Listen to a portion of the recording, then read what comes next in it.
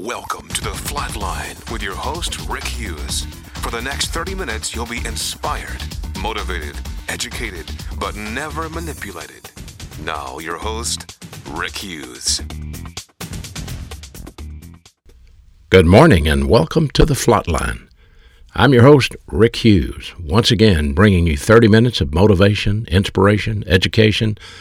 And you know we do this without any type of manipulation because we don't try to beg for money. We don't ask for money. We're not trying to sell you anything. We're not trying to get you to join anything.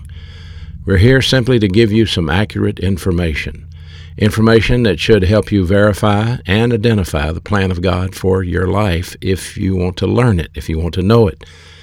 And that's up to you. Your job is to orient and adjust to the plan. My job is to get it right, get it straight. No gimmick, no games, no emotional appeal. Just put it out there. You're intelligent enough to understand it. So I pray you'll listen, and I pray you learn as listening to this radio show, The Flatline. We've been on the air for 12 years now, all across the United States, broadcasting in 26 different cities. And it is a fantastic honor to be able to do this for me. What a tremendous thing to see the Lord provide all the funds necessary. Even though we don't solicit money, the money is always there. And someone once told me, my pastor many years ago said, if God's in it, God will pay for it. So you don't have to run around holding your hand out. And that's a wonderful relief to me. God has been so faithful to prepare these radio shows, give me the privilege to do it, and actually pay for the shows.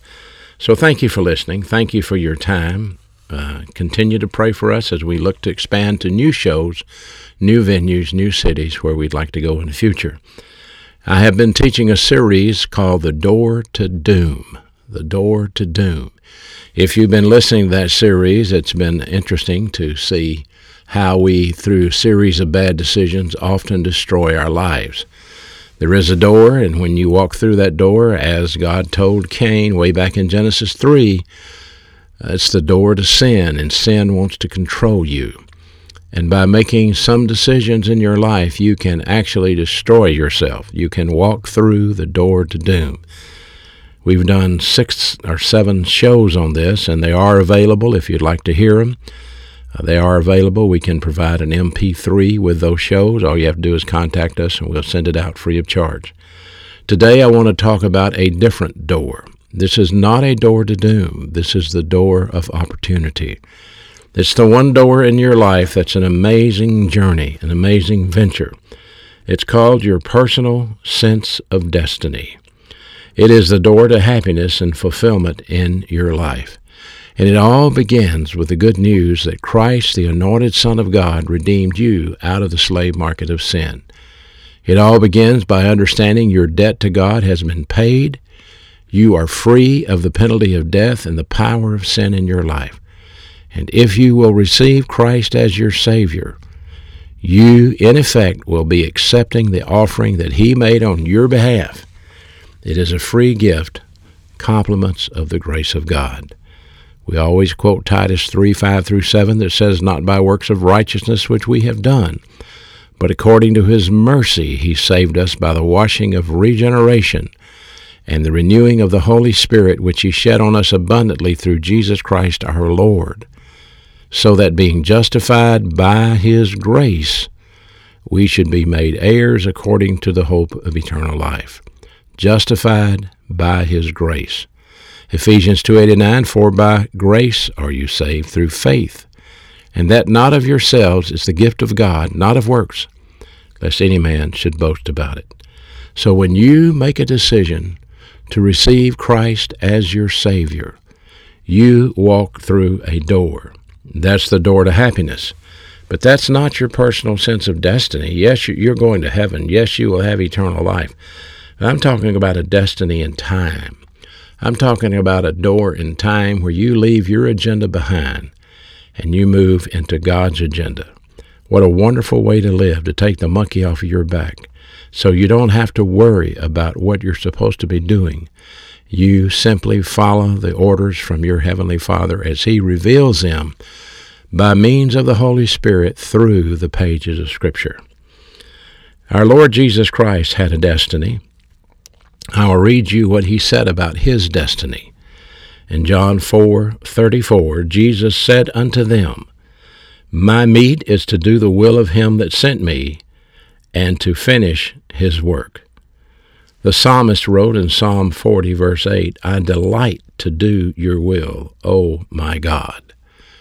Your destiny is to finish the work God allowed you to do. God left you here for a reason. Once you believed in Jesus Christ and received him as your Savior, he left you here. He supports you with a host of angels. You even have a ministering spirit that ministers to you. We call them guardian angels. You have a pastor teacher. You have the filling of the Holy Spirit. You have the canon of Scripture.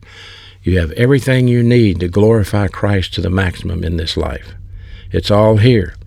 So the moment you believe in him, you took off on this fantastic journey, your personal journey. And our Lord Jesus Christ, his journey was from the womb to the tomb. We know that. The tomb did not hold him. He walked out, guaranteeing all of us that if he's alive, we will be alive also. That's the guarantee of the resurrection.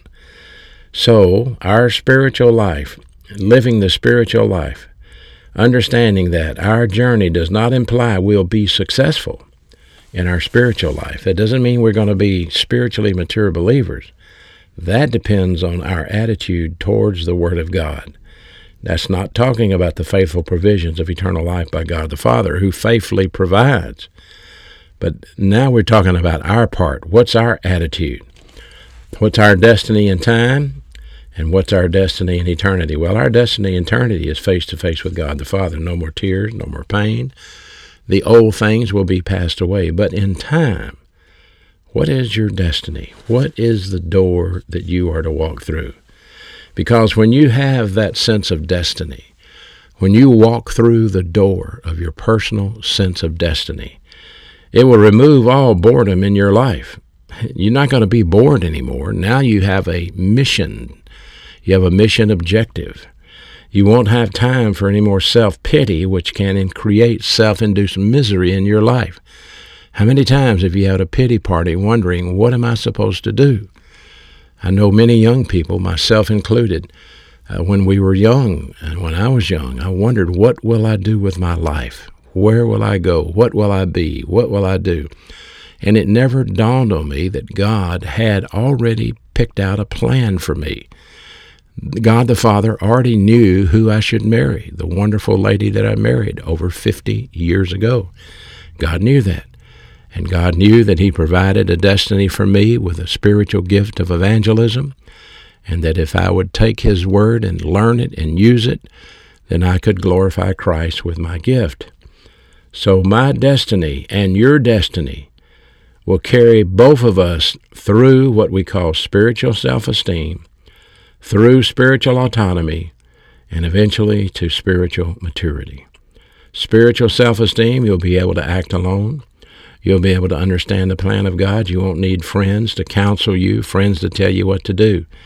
Under spiritual autonomy, you actually understand the plan of God. You don't have to run to people all the time. You don't have to always ask people, what do you think I should do? What does the Bible say I should do? You'll know it. You'll be so confident, and it'll be so clear as the Holy Spirit will make it plain to you. It's always amazing to see people that have doubts in their spiritual life about their future destiny. They don't understand the Bible. They don't understand the plan of God. You see, God has a viewpoint will for your life. There's no doubt about that. He has something that he wants you to think, and it's called divine viewpoint.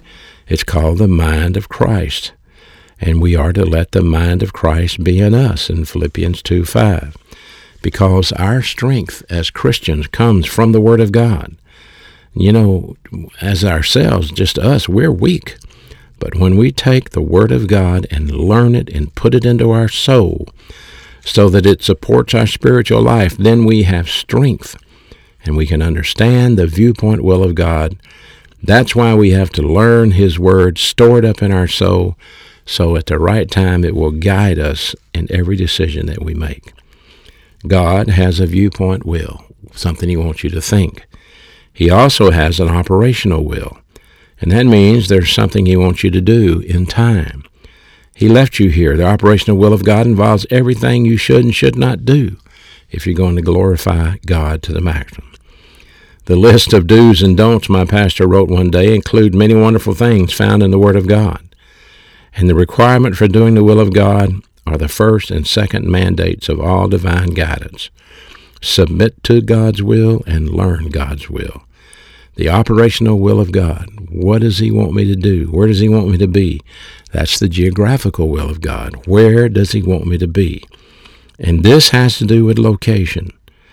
However, you never consider location apart from the operational will of God, because if you're doing what God wants you to do, then eventually you'll wind up being in the place God wants you to be. Got it? So there is a viewpoint will of God, an operational will of God, the geographical will of God. It's all available for you if you take time to learn it. That's the problem. Most people will not take time to learn it. And it's a shame, because that's the way that it is. Now, your personal sense of destiny is related to learning God's protocol plan. Now, the protocol plan of God means that a right thing has to be done in the right way. That's all it means. It's nothing complicated. A lot of people love God, but they don't understand how they operate in the Christian life. A right thing has to be done in the right way. You've heard me say on this show that prayer is a right thing, but there's a right way to pray and a wrong way to pray. So if you're praying the wrong way, that's not going to be answered. And going to church is a right thing, but you can go the right way or the wrong way.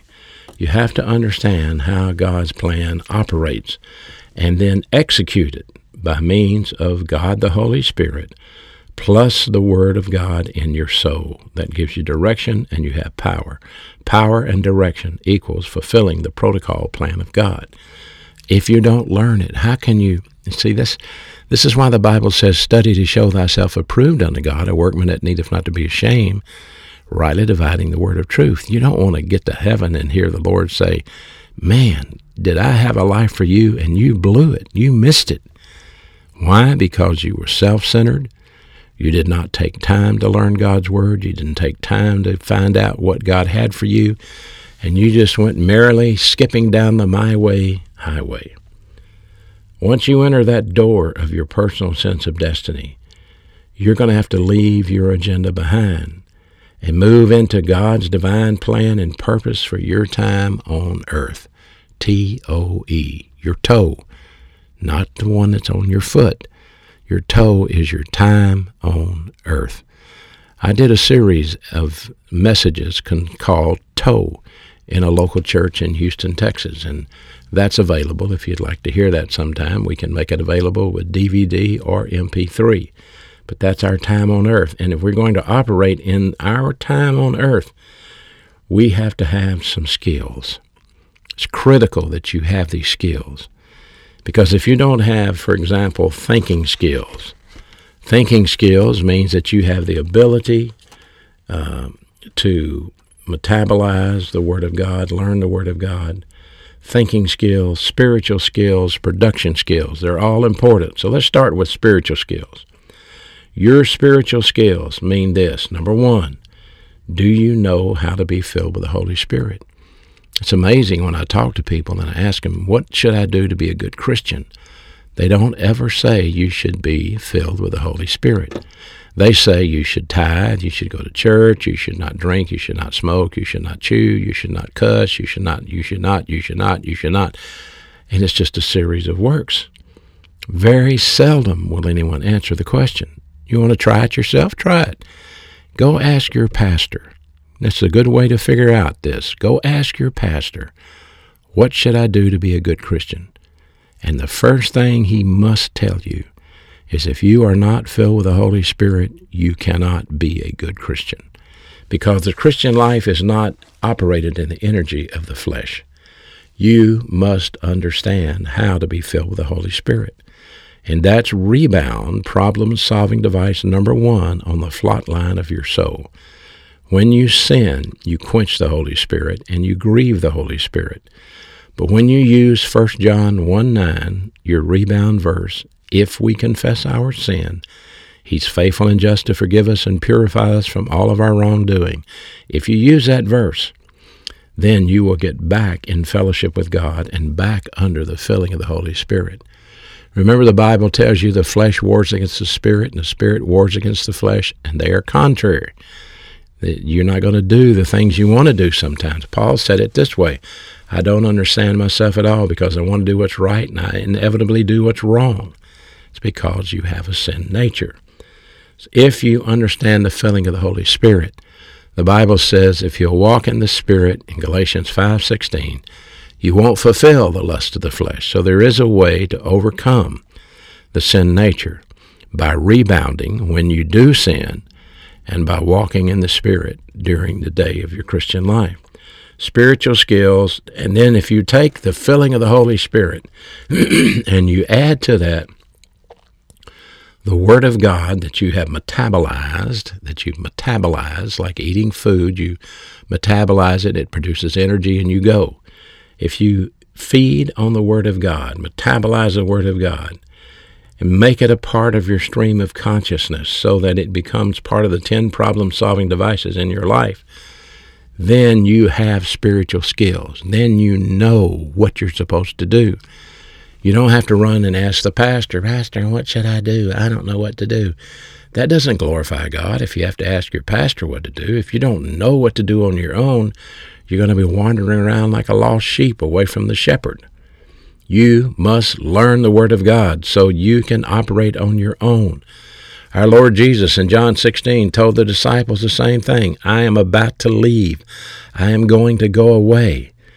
And the Holy Spirit's going to come, and He will lead you, and He will guide you into all truth. Listen, there may be a time your pastor leaves. What will you do? The Holy Spirit will lead you. He will guide you, like He led you to this radio show, where you are learning and you're growing. But remember, I'm not your pastor. I'm just a window. I'm just a breath of fresh air. But there are well-qualified pastors, men that have been in the pulpit 20, 30, 40, 50 years, that are teaching God's Word consistently, more than a few minutes on Sunday morning and more than a few minutes on Sunday night. Getting those spiritual skills is critical for you understanding your personal sense of destiny. And then having the thinking skills to go along with that, which by that I mean being able to comprehend, being able to retain, being able to problem solve and make decisions, and being aware of what's going on around you. These are critical thinking skills. Comprehension, memory retention, problem solving, decision making, and awareness. This is what it takes to live the Christian life. You've got to comprehend what God's Word says. You've got to put it into your memory so you can recall it later. Thus, when you put it into your memory, you have problem-solving, making skills in your soul. And then when you have a decision that you have to make, how do you make it? Based on emotions? No, not at all. Go back into your soul, you pull up the Word of God, and you say, this is what the Bible says. And there you go. You are aware of your choices. You're aware of your decision. And if you make the right decision, then you glorify God to the maximum. If you make the wrong decision and allow the flesh to take over, then Satan gets a good chuckle and a good laugh and points his finger at God and says, is that your Christian down there? Look at him making an idiot out of himself. And then there are production skills, spiritual skills, thinking skills, production skills. That's the result of the first two. Divine good production, as opposed to human good production. Divine good production is taught in 1 Corinthians 3 as gold, silver, and precious stones. Human good production is taught in the same passage as wood, hay, and stubble. All that wood, hay, and stubble will be burned up at the judgment seat of Christ, and all the gold, silver, and precious stones, that's divine good production that is rewardable. How do you do it? By being filled with the Holy Spirit and by obeying the protocol plan of God. You produce divine good, and it glorifies God to the maximum. Any believer, you or me, who's distracted, either from the inside or from the outside, we can enter the door to doom if we operate on arrogant skills such as self-justification, self-deception, self-absorption. So we can't operate under those skills. We can't refuse to see what we are and who we are and what our objectives are. You know how you get distracted? When you get to doing things and you put the Word of God aside, you don't study, you don't learn, you don't apply, you don't rebound. Now you're busy raising your kids, you're busy doing your job, you're busy enjoying your leisure time. You're not studying, you're not growing, and you have a nice Bible, and you have a nice notebook, and you haven't put anything in it, much less retained it in your soul. If you're not studying God's Word consistently, you're not growing, I promise you. You may be maintaining, but if you're maintaining, you're going to go backwards eventually. You don't want that. You can't afford to be distracted through self-justification. You know, somebody says, well, it's my life. I have to have a life. I have to have some fun sometimes. Well, nobody's telling you that you can't have any fun. What I'm telling you is that you need to make time for God's Word consistently in your life, maybe even daily in your life. You can do that even on a vacation. You can take a tape with you or a DVD or an MP3 and you can listen and get up and have a cup of coffee, open your Bible, and listen to the Word of God be taught. I'm not talking about reading a 5-minute devotion. That's not going to do it. I'm talking about being fed by a well-qualified pastor. Now listen, these arrogant skills like self-justification, self-deception, self-absorption, they will destroy you. Proverbs 1:32 says, for the waywardness of the naive, which is a silly person who's easily persuaded, the waywardness of the naive will kill them, and the complacency of a fool will destroy him. But he who listens to me shall live securely and will be at ease from the dread of evil. There you go. That's about as plain and about as clear as it could be for you. If you have a personal sense of destiny, you can be identified by these things. Number one, selfless service. You will be available to serve your Lord in any way He wants you to do it, be it a communication gift like pastor, teacher, or evangelist, or be it a member of the local church as a board of deacons, or be a missionary, whatever God wants you to do. That will be priority number one in your life. So, He will send you as a church-age believer. You've been given a mission. Paul got an assignment. You've got an assignment. And Paul's objective and your objective is to finish the assignment. Paul said in 2 Timothy, I've finished the race. I've run my course. I've done well. I've upheld the standards. Paul made it very clear. And you and I must finish the race too. We must stick with the Word of God. We must uphold the standards of the Word of God, and we cannot afford to get distracted. We must remain steadfast in prayer, Romans 12. Remain steadfast in prayer. That doesn't mean you have to get on your knees and prostrate yourself every day. There's nothing wrong with doing that, but there's a way to pray driving your car. Just don't close your eyes. There's a way to pray sitting on the porch. There's a way to pray before you have your meals. Prayer is divine communication with your Heavenly Father. And you have to understand that. We must be steadfast in our prayer, where we give adoration to God, where we have supplication for others, we intercede for the needs of others, and then we have our own personal requests, last but not least. Without remaining steadfast in prayer, you lose sight of your objective. It's like being isolated on an island with no way to communicate with anyone. Through prayer, under the filling of the Holy Spirit, with the divine promises of the Word of God, you have direct communication with the throne of God. Now, as you serve the Lord, using your spiritual gift, then you press forward. But there's the warning. The warning comes in Revelation, where the Lord Jesus Christ said, I know you have an objective, but you're not hot and you're not cold. You're just lukewarm, in Revelation 2. Lukewarm Christians are Christians that kind of there and not there. Your objective is to be there, to be hungry, to go full bore ahead, not to bully people, not to be obscene as a Christian. That can happen. But to go full bore ahead in your Christian life, to search, seek, learn, apply, and glorify God every minute that you can. And you have to find yourself living in a nation like America. You must be subject to the governing authorities of that nation, Romans 13:1. And the Bible says clearly, there is no authority if God did not allow it. So we can take this to the bank. Whoever the president is, whether you like him or not, or you liked his predecessor, that's the one God allowed to be there. And that's the one whose authority you're under. And if you malign and criticize and backbite and slander that authority, you're setting yourself up for divine discipline. We're not allowed to slander anybody. We're not allowed to malign anybody. As a matter of fact, Matthew 7 says, keep your nose out of other people's business or you'll get it chopped off. Because it says, with what judgment you judge, it'll be measured back to you again. Matthew 7, 1-7. Read it. It's called triple compound discipline. And it's not fun. So that's your personal sense of destiny. It's there in front of you.